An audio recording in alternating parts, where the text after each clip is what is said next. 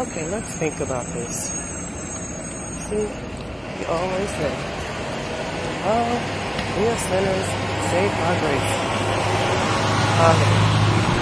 First of all, the Bible says, while we were yet sinners, Christ died.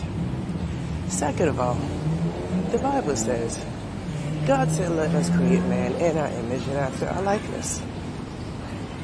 Third of all, sinners saved by grace. I have yet to find that in the Bible. So what is your stand today? Are you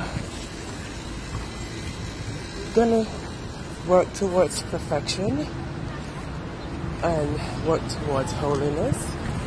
Because God said, for you to be holy as I am holy. And that's what it means when it says God will not give us no more than we could bear. God knows what you can do because He did. Jesus did it.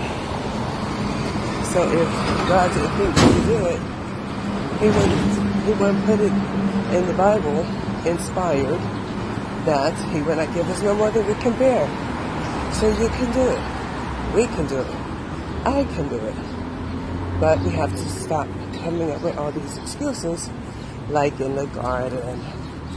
Because in the Garden of Eden, Adam and Eve were created in the image of God. He created, He made, they came into form.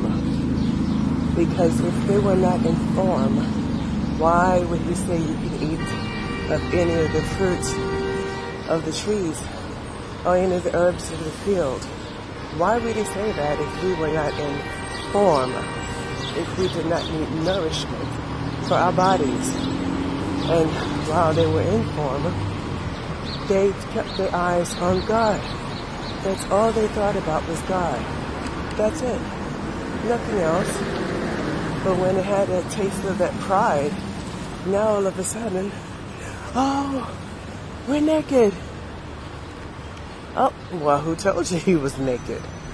You see, because you did what you weren't supposed to do. And that's us. Once we are born again, when we are born again, we are more conscientious of the things we do.